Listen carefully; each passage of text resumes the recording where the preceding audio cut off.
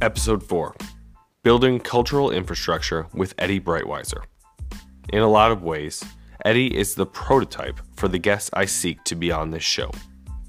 Eddie and I met in a professional capacity, and had it not been for an Instagram connection, I never would have known how additionally interesting he could be. Aside from his day job, Eddie invests his time advocating for pretrial fairness as well as creating Point Forward, a space for contemporary sonic arts in Central Illinois. If you're the type of person who wants to engage and doesn't know how, check out this episode. It just may inspire you.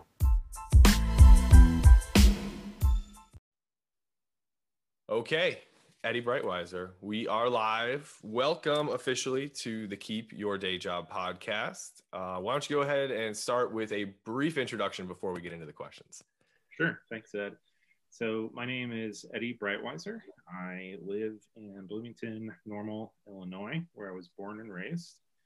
And I spend a lot of my time, and I think this is kind of why I'm here to talk today, based on my background as an artist and musician, and more recently kind of operating as an arts organizer in town.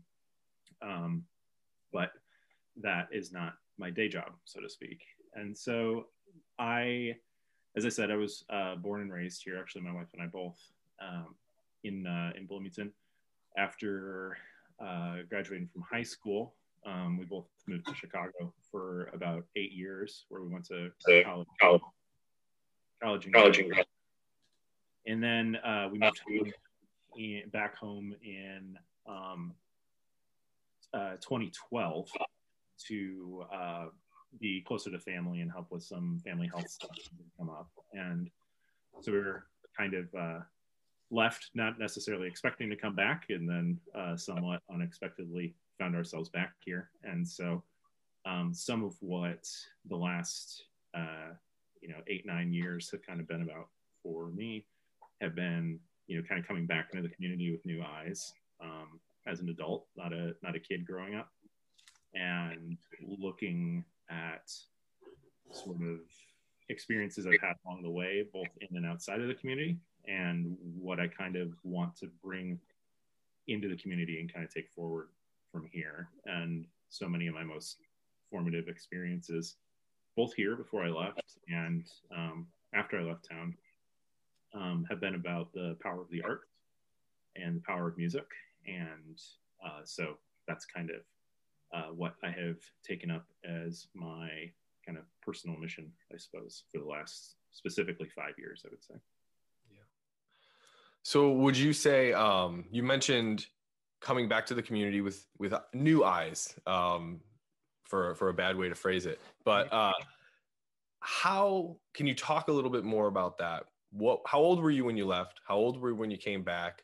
Mm-hmm. What did those new eyes provide you? What did you see differently? Yeah, so I left when I was 18, so right after graduating high school, and came back. How old was I? 25-ish. Yeah, I think I was 25. Maybe 26, mid 20s. But at any rate, I think there's something about kind of for lack of a better word, maybe like a bubble that I had when I lived here growing up. Or I mean, a few bubbles that kind of overlapped with each other. But I had I liked living here. I liked growing up here. No complaints about that. But it felt small, and I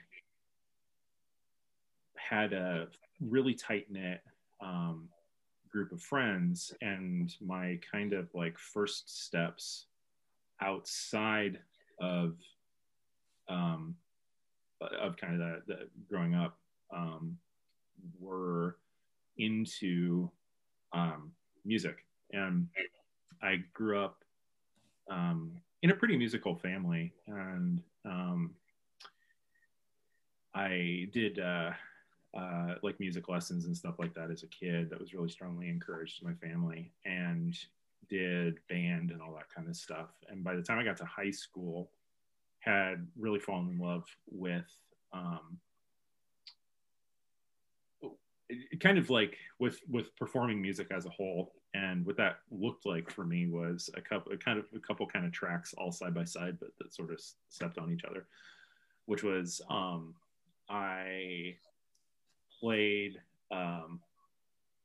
in a lot of rock bands and like noisy kind of like experimental post-punk, just kind of goofy, having fun stuff, which I had a blast with. And but then I also, I suppose more air quotes seriously, we had I went to Central Catholic High School here where we had a really strong jazz program. And that was like a very like kind of mind expanding thing for myself as well. And at the time, so again, this is like early 2000s, we, by kind of merit of universities being here, proximity to U of I, which has a really stellar music program as well, there was a kind of, this ended up kind of being a pocket of lots of educators and performers and things who like you could be like a jazz musician and like make a living here at that time. I think it's tough now, but you could back then. And as a result, we had things like the Heartland Jazz Orchestra, which I was a bass player in. They took a risk on me. From when I was like 15 or 16. And that was like a pro gigging band that I played in. And kind of the end result of that was, back to what I was saying a second ago, it was like performing music gave me this really kind of like I was like kind of dunked into the deep end of like people I didn't know, scenes or communities that were sort of below the surface of sort of what you drive around town and see. But there was like a lot of life and like a lot of vitality and a lot of fun and interesting people and things like that. And so that was something that like left a deep impression on me, that I really still have. And that led me to want to pursue music going into college, which I did. And so I kind of had the assumption that was going to be my career and everything from the time I left town.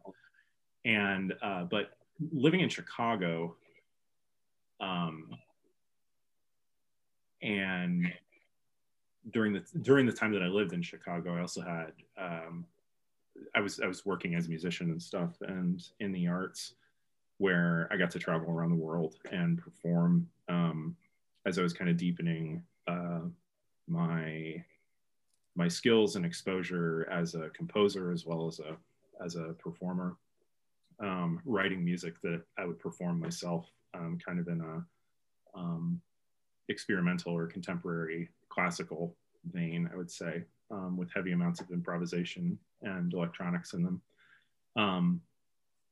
Chicago was kind of a hub for music like that, but I also got to, and I was really fortunate to be able to travel around to other cities in the US as well as some cities in Europe that do similar things. And it really kind of like made me realize something that you can like read in a book, but I hadn't experienced like firsthand before, which was this kind of funny confluence of like playing in punk bands and stuff like that. And this is like very DIY kind of grassroots type of community building and music making and things like that was not confined to like a particular style of music. It was like something that you just like, you can apply that kind of formula to sort of do anything. And that so again, I got exposure to it in Bloomington Normal, but then as I traveled and lived in other places and things like that, I was able to kind of see that in action. And so that's something that's like completely stuck with me, that as I sort of came back, it's like, how do you be somebody who you know, makes things happen, I suppose. And it's like, you don't need a ton of money to do stuff.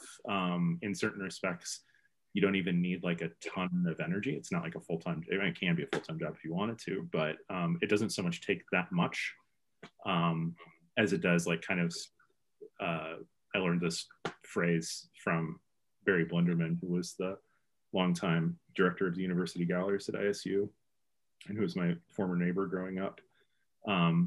He always said, and I've kind of taken this as a mantra, like, start a fire and they will come. And I think that that's kind of it. And so that's something I've tried to live by. Excuse my pause. I'm writing that down. So I want to touch on that right there. I want to drill into that a little bit for our listeners. Yeah. What you just described was over the course of going to school for music education at a university level. It seems that you learned a sort of air quotes scrappiness. And I want to key on that because I think as a student who studied art myself, there was a peer in my class as an undergraduate who used to say that artists were musicians, or I'm sorry, magicians. You're the musician. Artists are magicians. And his thought there was, we are self-directed by our energy. We do not see many limits in terms of what is possible. And we commonly find ways to circumvent traditional norms and get things going. And you mentioned grassroots. So yeah.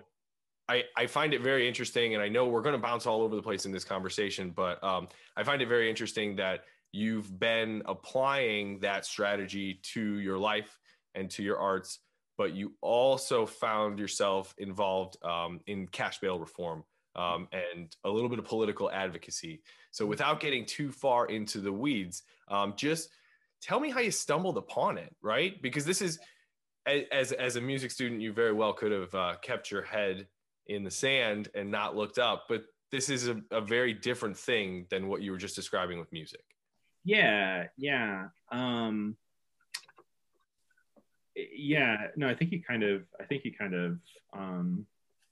summarized it well there, actually. So I'll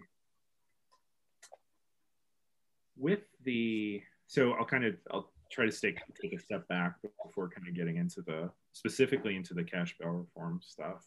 But when I knew you wanted to talk about this, I kind of had to ask myself, how did I get involved in that? Gosh, where did that kind of come from? And I not to like rewind the tape all the way to the beginning, but when I talked about kind of having grown up here and living in bubbles and things like that, one thing that's kind of interesting, at least to me, is that I think one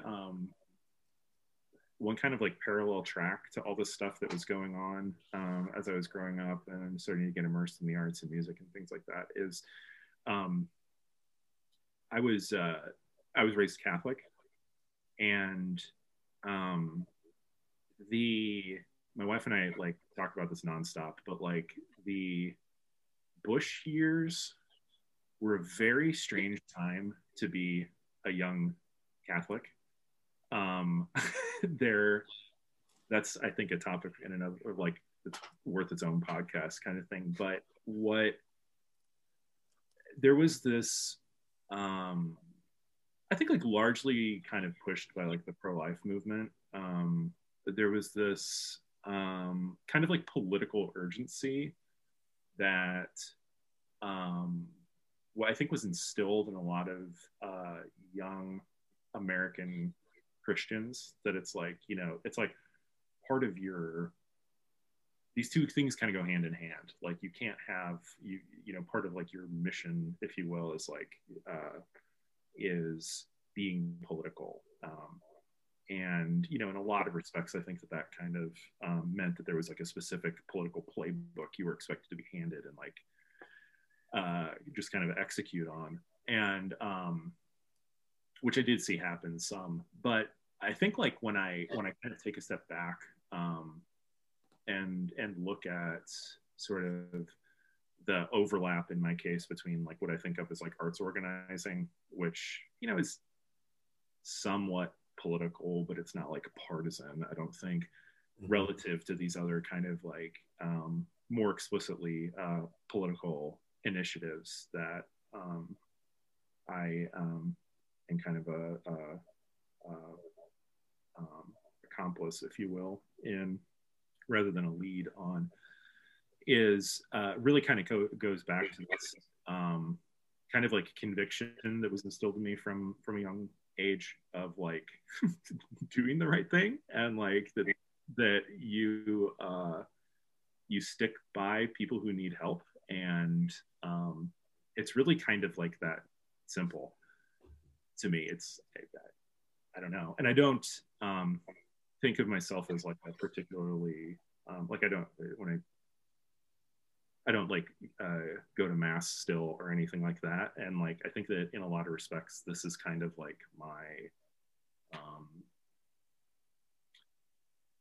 expression of like my like the ethics I was raised with, I suppose.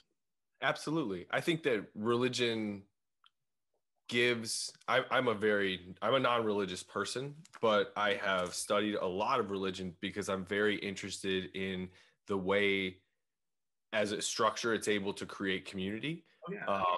And I think sometimes people characterize the sort of Christian guilt that compels people to get involved. But what I'm so much more interested in, and I think what you're describing here, is that religion in your case instilled some values of community and purpose.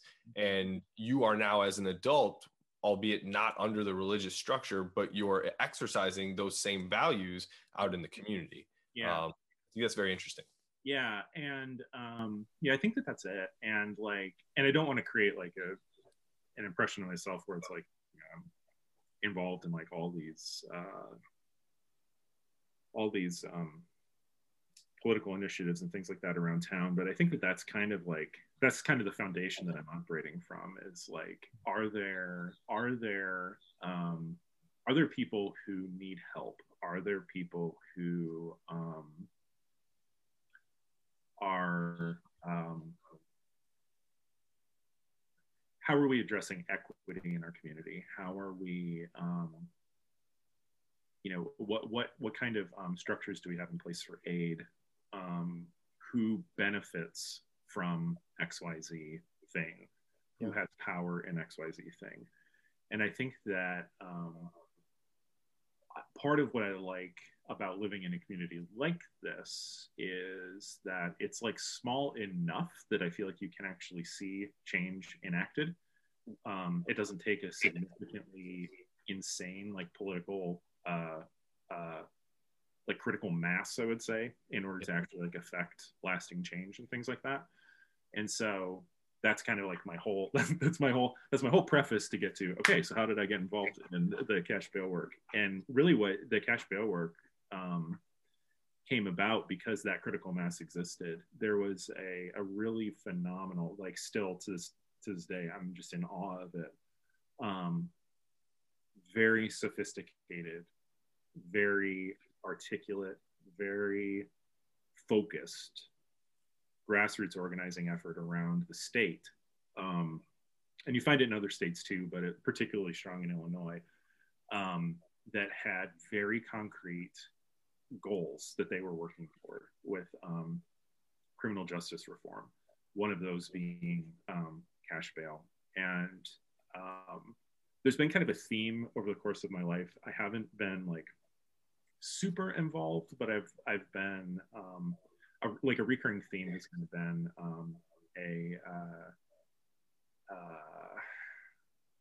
a frustration with mass incarceration, and a like that being a particularly like egregious and unacceptable kind of like evil that just is like, it feels like in a lot of ways it's like a low simmer in kind of our like national consciousness all the time.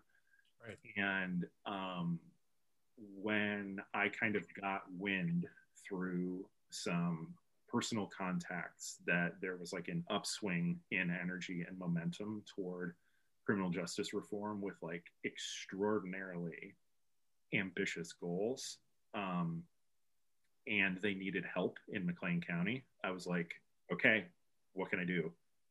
Like, I'm not a lawyer. I don't have like a criminal background. I don't have like a strong story to tell. Like, even right now, I'm struggling to kind of tell, like, why am I here? These kinds of things. But it's like, I'm somebody who can help, who's got energy, who, if you tell me what you need to do, I can help make it happen. And so that was really it. It was very much like a fellow traveler kind of thing. It was like the group was there, the infrastructure was there, and there was a gap. And that gap was, okay, we need data, we need connections with people, we need to create a network and things like that in McLean County, because there's this kind of like gap through central Illinois, where the initiative was really, as you might expect, really heavily focused in Cook County and in East St. Louis area. And it was kind of like, okay, how do we fill in the belt in the middle of the state?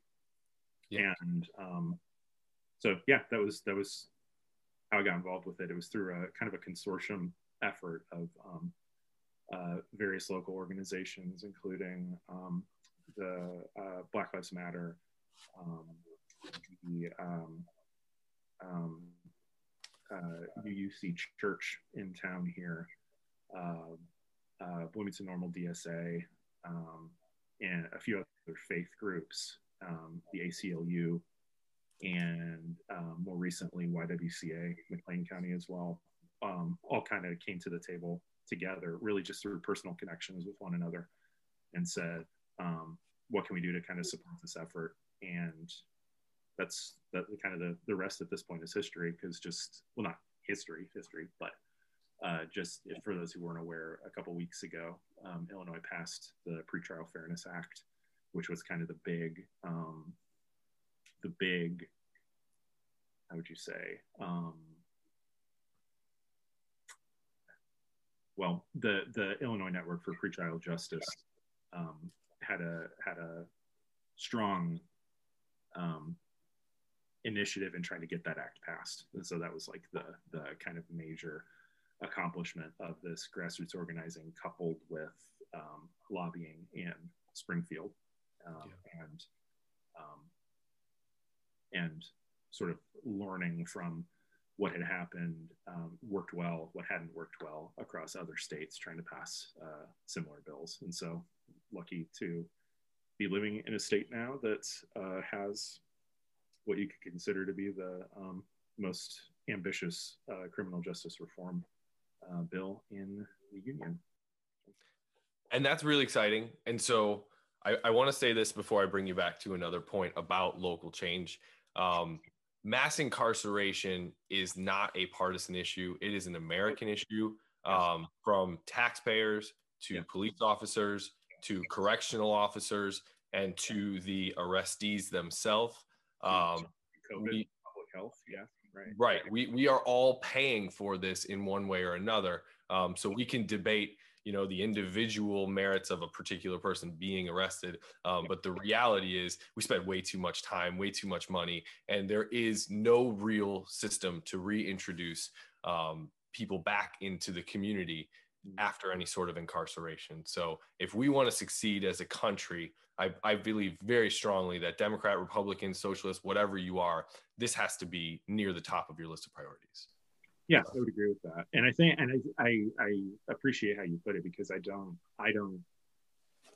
think it's getting miscast as a partisan issue, in my opinion.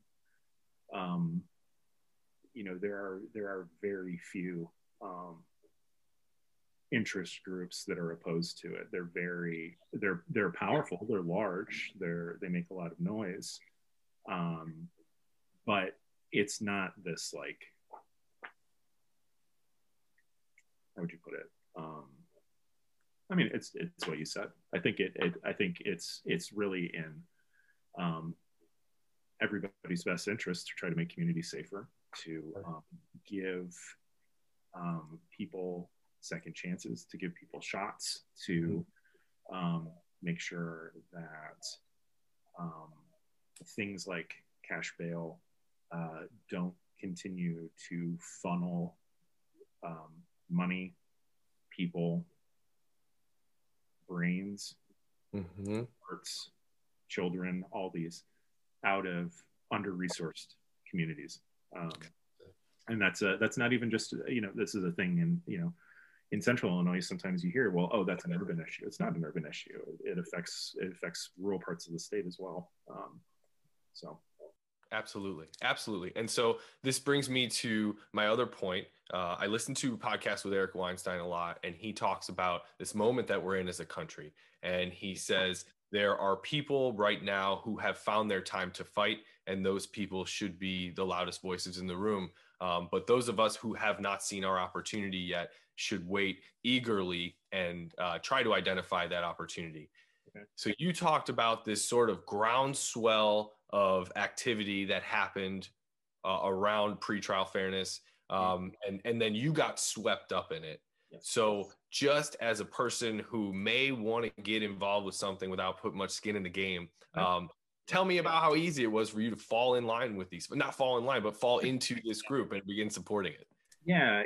So no, that's a great point. And what I would say is you can look to an initiative like pretrial fairness, cash bail, abolition, and criminal justice reform as one issue that, I think the Illinois Pretrial Network for Pretrial Justice exemplifies this in a way that I've never seen something this powerful before. No matter what your quote angle is, if you're part of a faith community, if you're a faith leader, if you are interested in women's rights issues, racial equity, making sure that tax dollars aren't wasted, like pick a lane. It doesn't make a difference. There's an organization in the state that you are probably following in some way, whether it's your church, a nonprofit, whatever, that represents your interests in a movement like this. It's truly like it's a group effort, and you can find ways to, if you're somebody who likes to read books, there are books you can read. If you're somebody who likes to donate money, there are organizations you can donate money to. If you're somebody who likes to donate time, no matter what your skill set is, you can donate some amount of time and make things like this happen. Mm-hmm. And what I've seen over the course of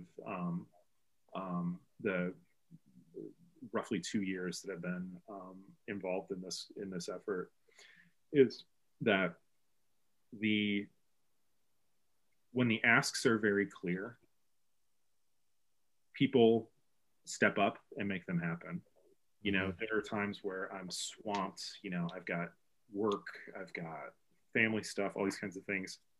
But because I've subscribed to the email lists, I get a very clear call to action saying, "Hey, we need witness slips for a bill that's up for committee review in the General Assembly. Please contact your legislators." Right? It takes organizers to make that happen, to make the asks very clear. Good organizers will do a lot of that work for you. What's important is that we support them so that they can support us, right? That means if you can, donate money to the organizations that pay those organizers. Or, if you're completely strapped for time, you don't have money, whatever, sign up for the email lists. When you get a call to action, take advantage of it, right? Yeah. Be at the table as best you can.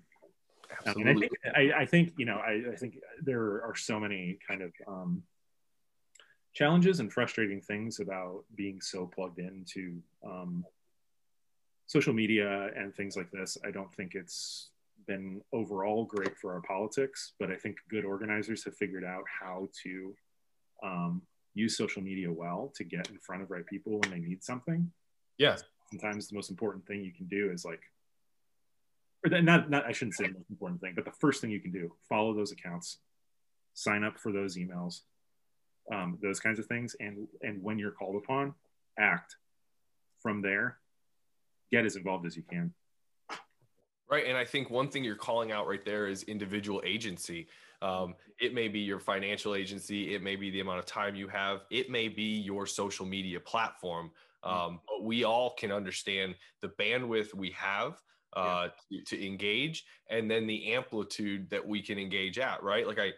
If you've got 1,000 followers on Twitter and you feel strongly about something, the great thing about 2021 is you can convince 1,000 people at the stroke of a key to change, if not holistically, to put some new ideas into the ether. And I think that's really interesting. Yeah. And, another thing I'll say, this was this was a learning experience for me. I've never been somebody who wrote letters to the editor. I wrote 2 letters to the editor. Actually, excuse me. I wrote 1 letter to the editor on this campaign. I was mixing it up with something else. I wrote 1 letter to the editor on this campaign. And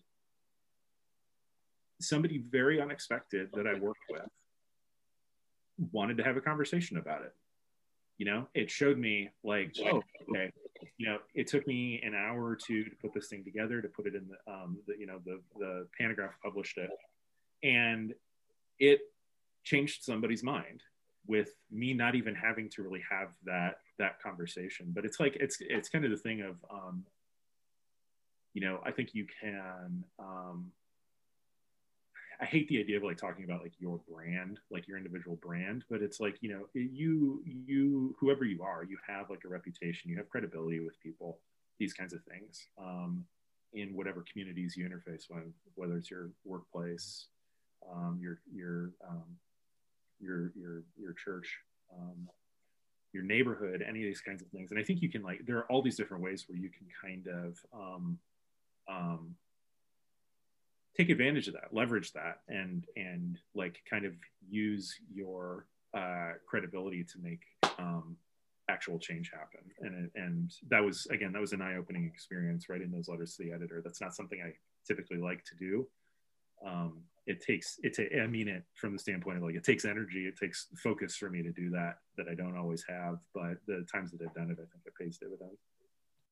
Yeah. And I think it's very interesting, as I really enjoy Instagram, and I find it a way to meet friends like you at a different level than we first knew each other.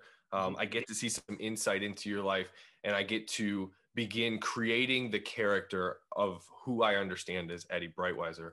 But one thing that I think is incredibly interesting about you is that characters can evolve and change, and the story arc can change. So let's change this conversation a little bit to your next project, which has absolutely nothing to do with prison, but it has a lot to do with art.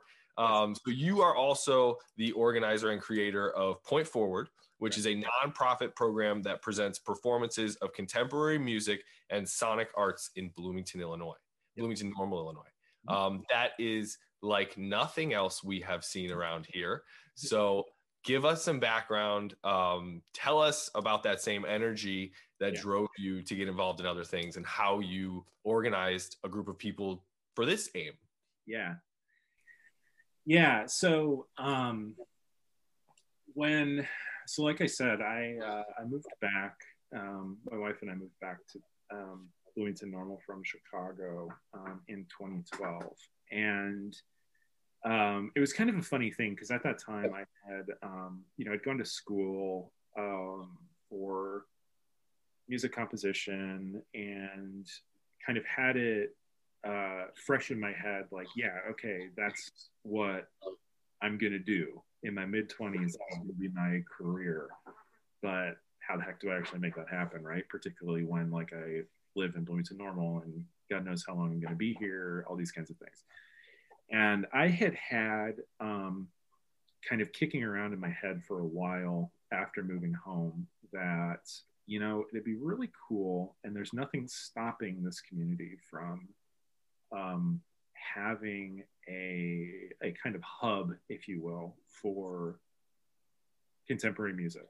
And when I say contemporary music, what I'm talking about is, and I don't mean to put too fine of a constraint on what I'm talking about, but the music that really excites me and energizes me the most is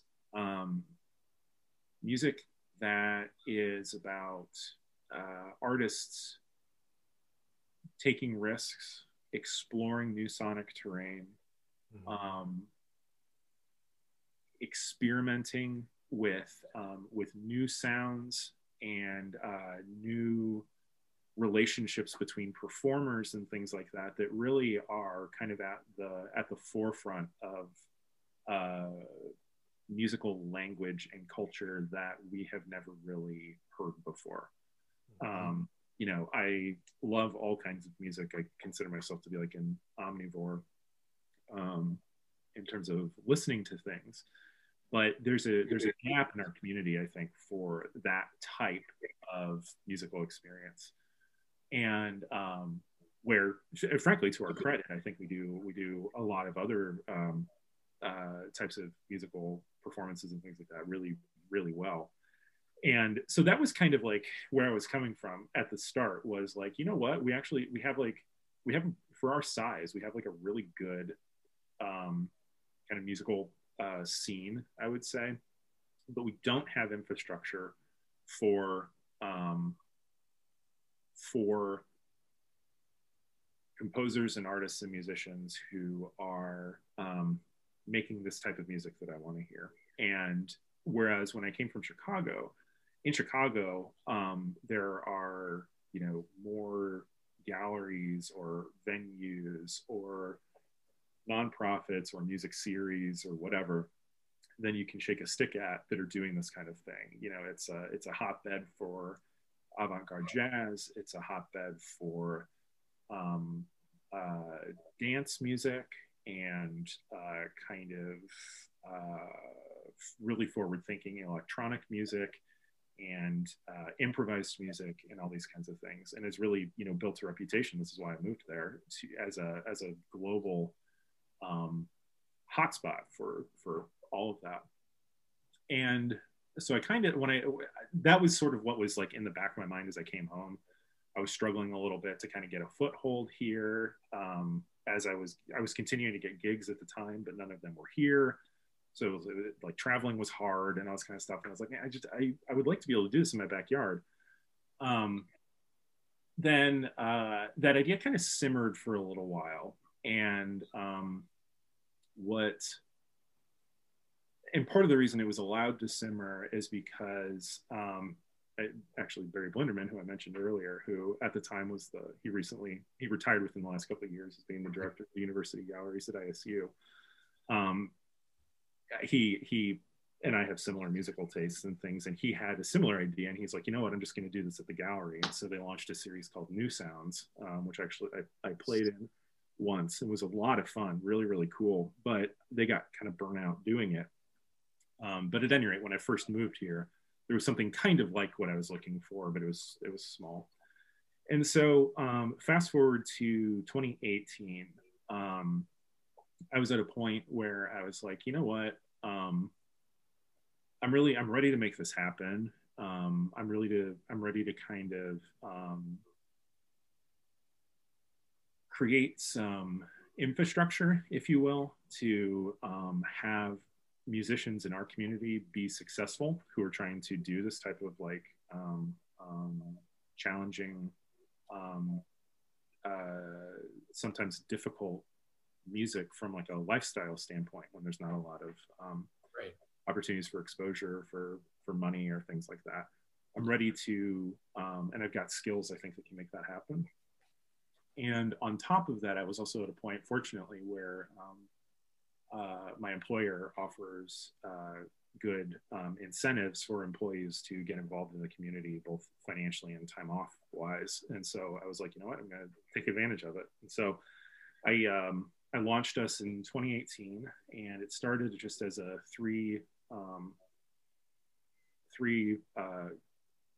concert series.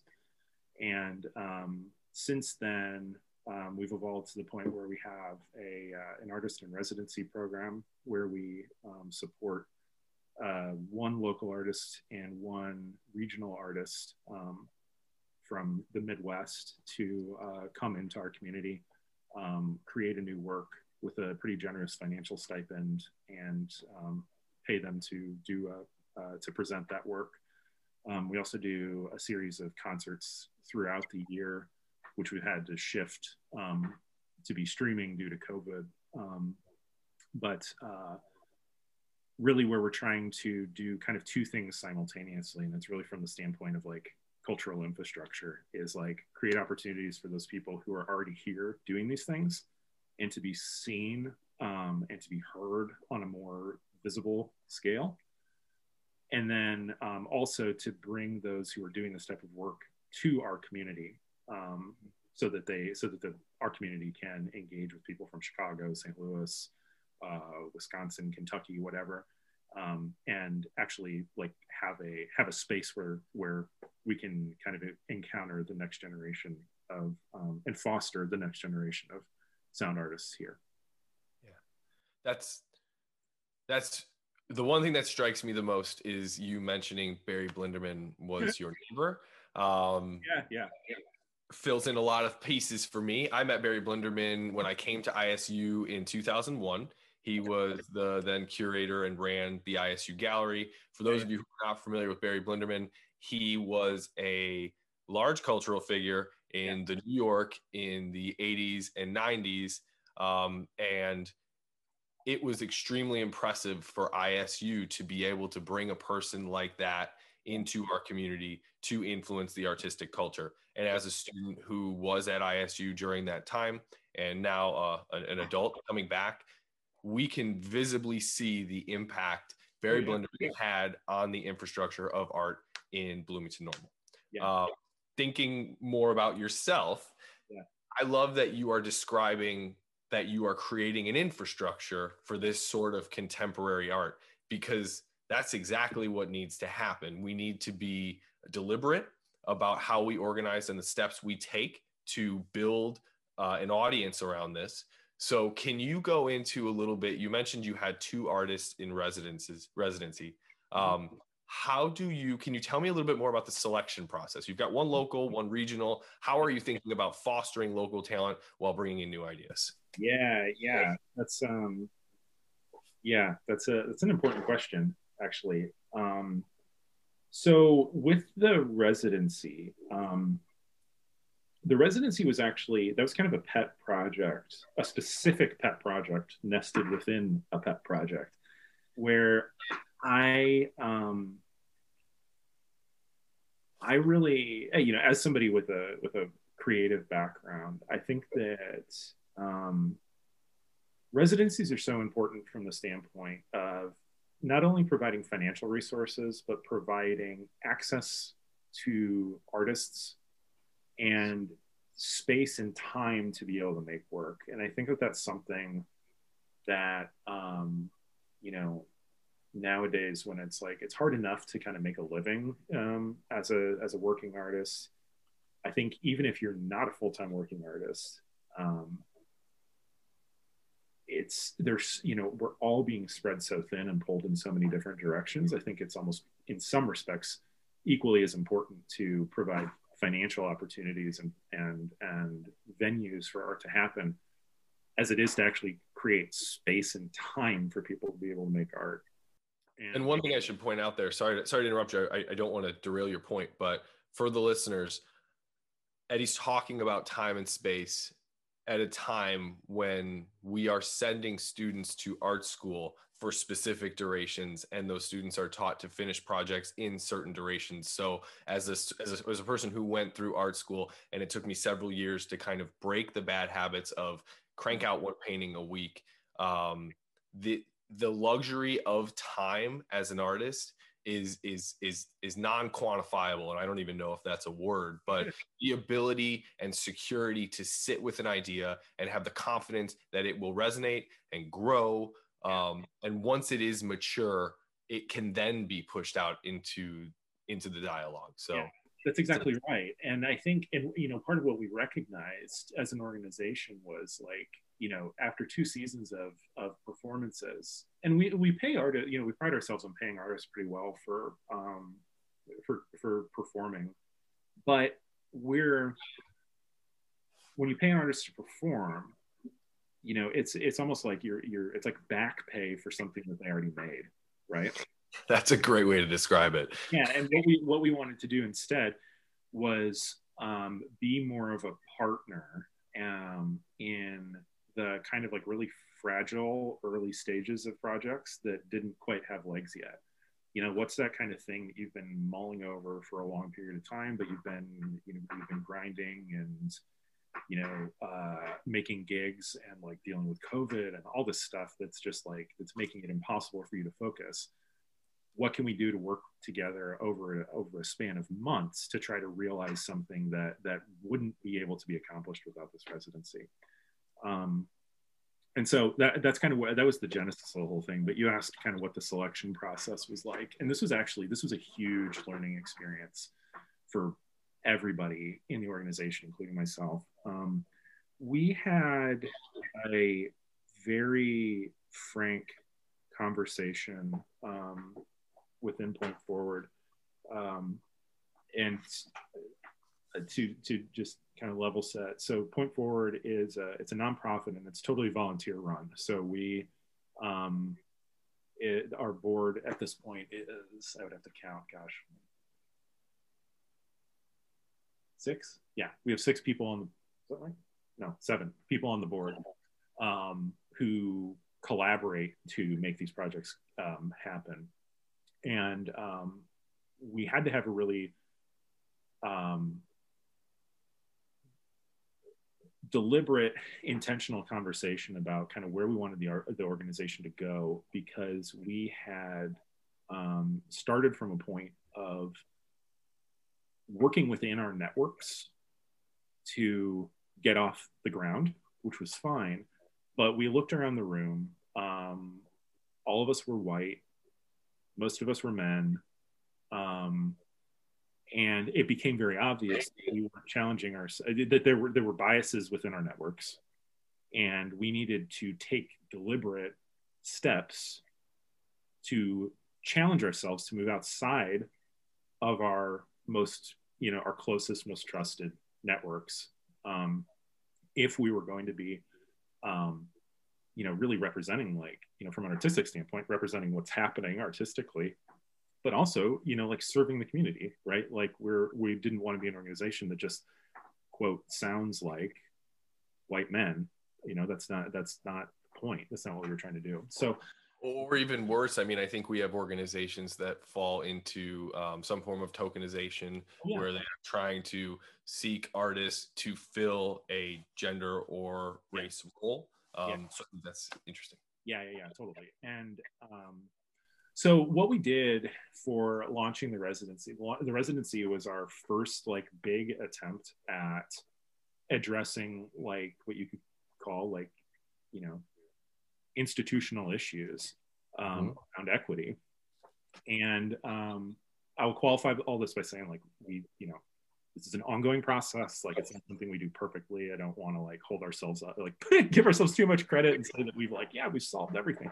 That's not it. But I'm super proud of the work that we had done here. Where what we did was we consulted an organization, or consulted with, I should say, an organization called the Jerome Foundation, which is based out of New York, and has a specific mission of addressing racial equity in the arts. But you can kind of take their model, and they encourage this. You can kind of take their model to extrapolate onto broader issues of equity rather than specifically racial equity. But we thought that was a good starting point. And we said, like, and we applied for a grant to make the residency happen. And we said in our application, like, this is going to be a needs-based, equitable residency program.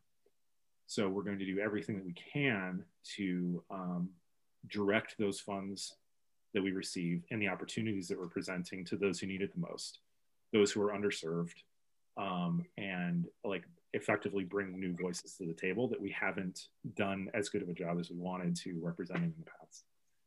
And so by going about doing that, you know, we could have like a we could have a super long conversation on specifically this topic. But when we looked at sourcing the artists, we selected a panel of where we reached outside of our networks to find artists of color who would either were operating in our community or in the communities that we wanted to build deeper connections with.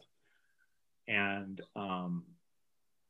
then put a call out to really all the states that touch Illinois about the opportunities for the residency.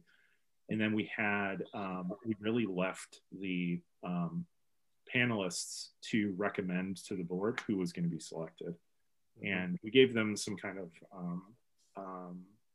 parameters of kind of what we were looking for and stuff like that. But we tried to be very hands off and let the panelists kind of come to us with their recommendations. And it was a very, very it was fun. It was difficult. We had conversations that we would not have had if we hadn't tried very hard to kind of adopt this equitable model, because I think it's something that, you know, you unfortunately you have to put effort and energy into if it's going to come to light. But so the end result of that was that, you know, we weren't sitting there, as you said, you know, you give the example of tokenism. We weren't sitting there trying to say like, you know what, we must kind of check these boxes with who we're selecting, but we're going to kind of release some of our control over the situation and bring other people to the table, and listen to them and trust them about who they're hearing as, you know, voices who represent the music that we should all be hearing together. And so the end result of that was selecting the two artists, Zachary Leachman from Peoria and Alan Moore from Chicago, who are going to be performing with us over the next couple months. Exciting. Yeah. One thing I hear you talk about, I hear you mention the word equity a lot. Yeah. And whether we're talking about some of the pre-child fairness stuff or some of your involvement with Point Forward, I always ask myself the question as an artist, is it art? And what I'm hearing from you feels like art, because I'm hearing an idea develop. I'm watching you organize around that idea, but then I'm also watching you in real time be critical of that idea, identify biases, attempt to resolve or break down those as best you can. And as a result, the project evolves and the project grows. That's huge. That sort of self-awareness is, I think it's common in a lot of artists, but it takes a very long time to develop that sense. Yeah. And I appreciate hearing that. I think, you know, like one example, I think that came up for us was last summer at the you know, as the movement for Black Lives started really gaining steam nationally, and we started to kind of get a sense for, I'll say, like kind of what that looked like in our community. And it, you know, it was you know, it was real expressions of inequity and pain and you know, ugliness in a way that people don't want to acknowledge exists in our community. And it was something that we, you know, you want to support and provide aid and you know, do what you can to fix these type of systemic issues. And sometimes I think that can be a little difficult. I kind of question sometimes whether, just like showing up for protests is that actually Right. change? Is that what we want? And so, we had a conversation as an organization, as Point Forward. I mean, and this was the type of thing where I was just like, it was so energizing to me that the topic even came up, was like, we pride ourselves in trying to create cultural infrastructure so that new voices can be heard, so that musicians and artists can express themselves, so that we can have powerful new listening experiences. And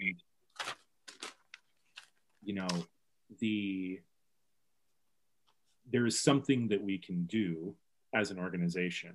And after kind of having dialogues with Black Lives Matter and a few kind of individual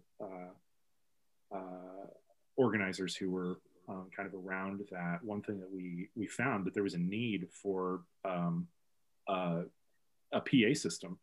They didn't have a PA system.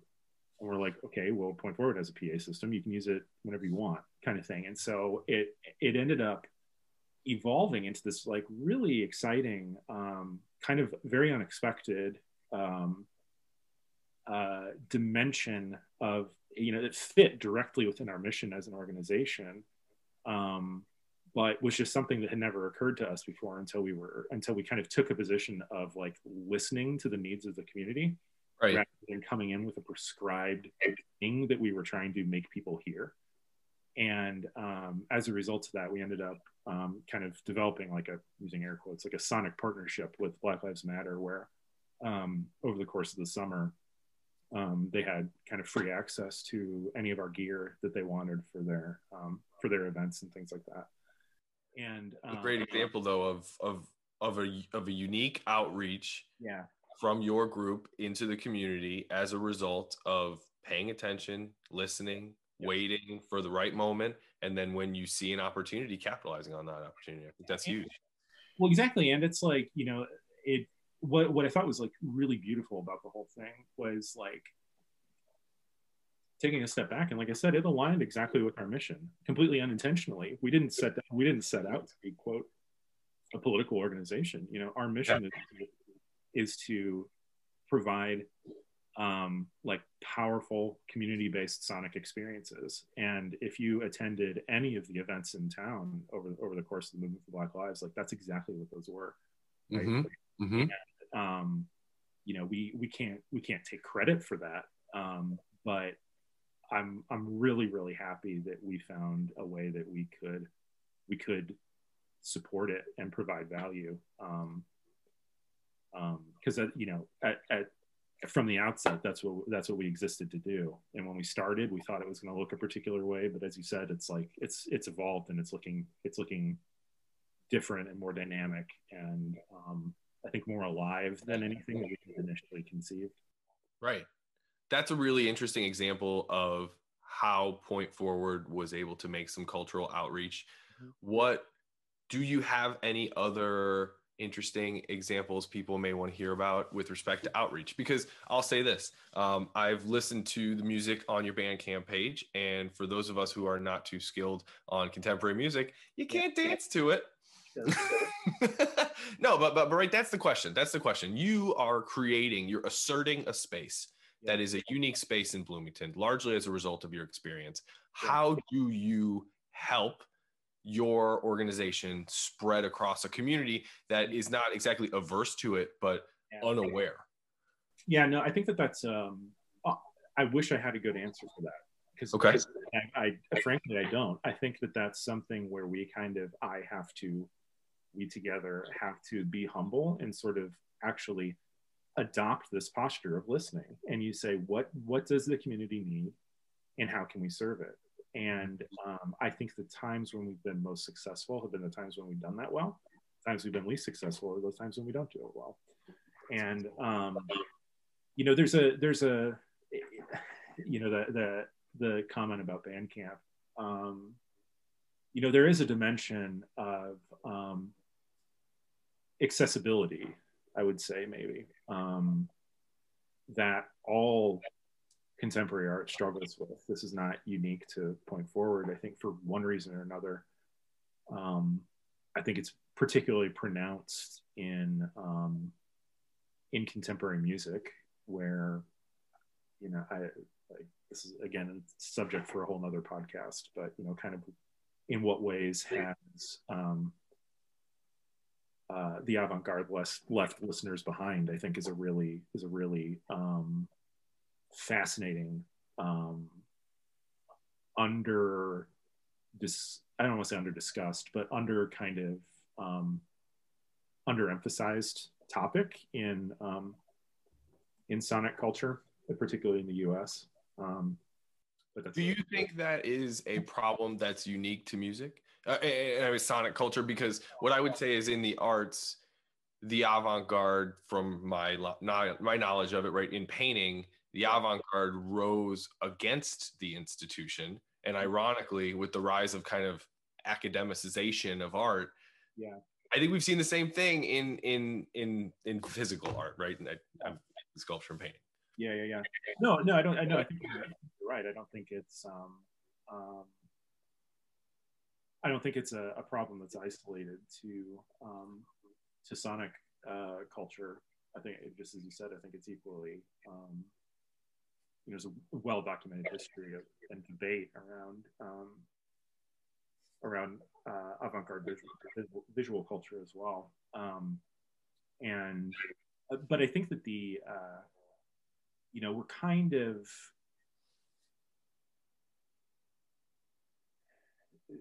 I don't know, the academic institutions of music and of sound are in some ways like more calcified, I think, than they are in the visual arts. And again, that's a whole talking about absolutely, like having a conversation about topics like this, right? But it's I think that's something that we've got to take seriously, because I'll kind of bring it back into the real world, which was the example of partnering with Black Lives Matter.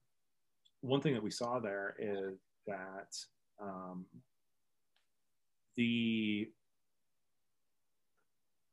what we were amplifying, what Point Forward was amplifying, if you think of it that way, was was speech, was hip hop music, was in some ways kind of like background music for the purpose of communal celebrations, right? These kinds of things that are are importantly, those are forms of listening, as just as much as sitting down and listening to a concert. And I think what we have to challenge ourselves to do as an organization, and I would say broadly as listeners, is kind of be an advocate in a way for giving equal footing to these different forms of listening, that you're not privileging one over the other. And I think that means being able to, and I hope that folks will see this over the course of our upcoming season. Like, we're going to have some, like, just like, if COVID wasn't an issue, like events where we'd just be dancing together, to like loud, awesome dance music, and we're adapting that for a COVID environment. But at the same time, we're going to have one of our artists is working on a really, really powerful project that's kind of about the Black experience in County, as told through dialogue, as told through oral conversations, right, and turning that into kind of a sonic composition and things, as well as listening to some kind of improvised um, types of music that are kind of like roughly in the jazz spectrum a little bit, right? And I think it's kind of this idea of how do we grow, we as an organization, how do we grow our ears as widely as we can, because so that people can hear themselves in our concerts, because we want that to happen. You know, right. We want to kind of we want to be like a level above a scene, you know, where it's like it's not so niche that nobody can appreciate it, but that it's thoughtful and it's well curated and it's high quality. And again, it's like it's doing something for people. It's making people encounter new things. It's making the works that individuals create encounter new ears. Yeah. And using that as a catalyst for community building. Right. So is it too far a leap to say a successful Point Forward performance would resonate the culture and emotion and tone of the community? No, I think that's accurate. Okay. So then, thinking more, I mean, I'm excited about these performances. I know COVID's hampering us right now, but help our audience understand how they can get involved with Point Forward, not from an obvious join an organization, but how do we continue to champion the arts? What performances should we be aware of from Point Forward? And what needs do you have that potential interested parties could help you fill? Yeah, of course. So the lots of questions there. Kind of break them down. So let's start first off. Okay, let's just we'll go ahead and rapid fire them. Let's do this. Okay, first, what events do you have coming up that the community should be aware of? Yes, our next concert is going to be on Saturday, February 27th. We'll be posting information about this on Instagram soon. And that's going to be, we've partnered with two organizations in Chicago to do a series of streaming concerts called the Quarantine Concerts. We're curating one on February 27th and another one later in September. And that's going to kind of be a showcase of artists, both local and regional, who we've been trying to find a way to support for some time. And so you'll be able to tune into that via Twitch and watch 30-minute performances by 6 artists.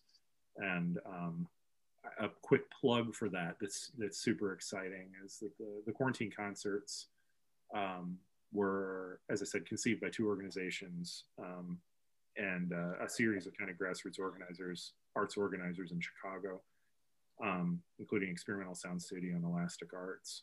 And they were really responding to this need that like experimental music needs to organize in order to provide assistance and aid for our people during the pandemic. Mm-hmm. And so they very quickly mobilized to do this series of streaming concerts that became the Quarantine Concerts, that was able to raise over the course of the year more than $20,000 for experimental artists all over the world.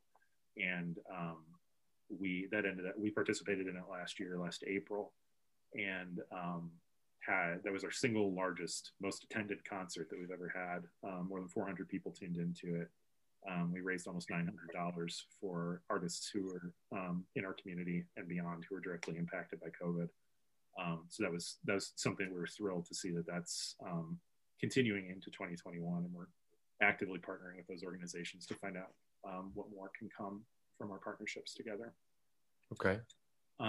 Besides that, all this stuff is online, so don't worry about writing it down, or it will be online soon. In March and April, our main focus is going to be presenting work by our artists in residence. As I said, Zachary Leachman in Peoria and Alan Moore in Chicago are going to be coming to Bloomington Normal to present the work that they've been creating over the course of the past roughly 8 months. And so stay tuned for what those are actually going to look like. But each of them is going to have a workshop where you're going to be able to learn more about the work that they created. And then they're going to have the performance themselves. The performance is going to be through our venue partner, who is the McLean County Museum of History, formerly the Historical Society, which is located in downtown Bloomington in the old courthouse. And so this is a little TBD, but what we think it's going to be is that the performances are actually going to take place in the courthouse. They're going to be closed concerts, not to the public, but we're going to stream them so that the public can tune in. But each artist in their own way is finding a way to kind of interact with the architecture of the space, as well as some of the materials that they have in the archives of the museum and things, which is going to be really, really, really, really stimulating, I think. Wow, that'll be interesting. Yep. And then we're still kind of wrapping our heads around this, but we'll have a fundraiser event and probably a summer event, hopefully post-vaccine rollout, where we'll be able to maybe come together once again, and then we'll wrap up our season, as I said, in September with another quarantine concert. Interesting. So then, last question. Yeah. How can the community continue to support your efforts of building cultural infrastructure? And I want to remove us from the two immediate topics that we talked about of cash bail reform and, contemporary music, because I think, again, the theme to this conversation today has been an individual who has a certain type of energy and is harnessing and developing that energy and putting it to good use in the community. So how can people who have been interested in this conversation continue to support it? Yeah, so I'll give two different answers. The kind of mass answer for most people is, it's kind of cheesy, but do it. Follow us online at Point Forward at pt.fwd. I'm sure Ed is going to share that. All over the share notes. Yep. So follow us, stay tuned, and just tune in when the opportunity arises, and tune in with an open mind. A more specific answer for any listeners who are really energized by the fact that this organization exists, get in touch with us, and let's figure out how we can support each other to make something happen. If that means that you're a performing artist, or you have an idea to organize a concert, or you see a need for sound, for listening, whatever, in our community, we're always looking and are really eager to find new organizations, new individuals, new projects to partner with. We have a couple in the works that are premature, so I won't share them, but we're super, super, super excited about, particularly on the front of engaging with like local youth organizations and things. And so, so I would say if this like particularly excites you and you have an idea, don't hesitate to bring that to us so we can figure out if there's a way to make it happen together. Yeah. What I'm so energized about you saying there is you're describing a very low barrier to entry. And what I would like to articulate to folks on the phone is this is an opportunity to engage with contemporary art without having to build a level of acumen that may have otherwise removed you from the conversation. What's so great about cultural infrastructure like this in a small community like Bloomington is folks are willing to take any sort of help and participation, whether it be time, financial, just intellectual capacity. You help build the project. You help build contemporary art locally just by reaching out, just by following. And that's exciting. That's one really unique thing about this community. And you touched on it earlier. I wanted to circle back to it, so I'm glad this came up again. When I came here after living in Phoenix, Philadelphia, Chicago, the scale of this city excited me because change became tangible. At a town when we have such low voter turnout, a couple hundred voters can swing the entire political direction. And what you're describing here is, a couple hours of your time could change the face of contemporary music in this city. What a strange concept. So that's that's extremely invigorating to me. I can't thank you enough for coming on and giving us this information. I think this is one of my favorite podcasts so far. I've had goosebumps over here just listening to you, Eddie. And again, all this while maintaining a day job. Yep. So, great. Thank you so much for the time. If you want to leave us with any parting words, we're all ears. Otherwise, we're happy to interview whoever else you would like us to speak to. Yeah, cool. No, the last thing I would say, I'll echo a theme that's come up a number of times. If you start a fire, they will come. Truth. That is really the truth. Let's end it on that. Thanks, Eddie.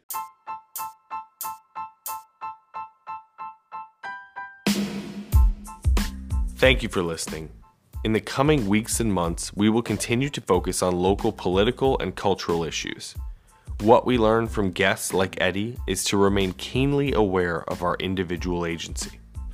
As we drone on through winter, I challenge each of you to think about what progress means and what effort and time, if any, you can contribute. If nothing more, let the Keep Your Day Job podcast serve as a reminder that if we build a fire, they will come.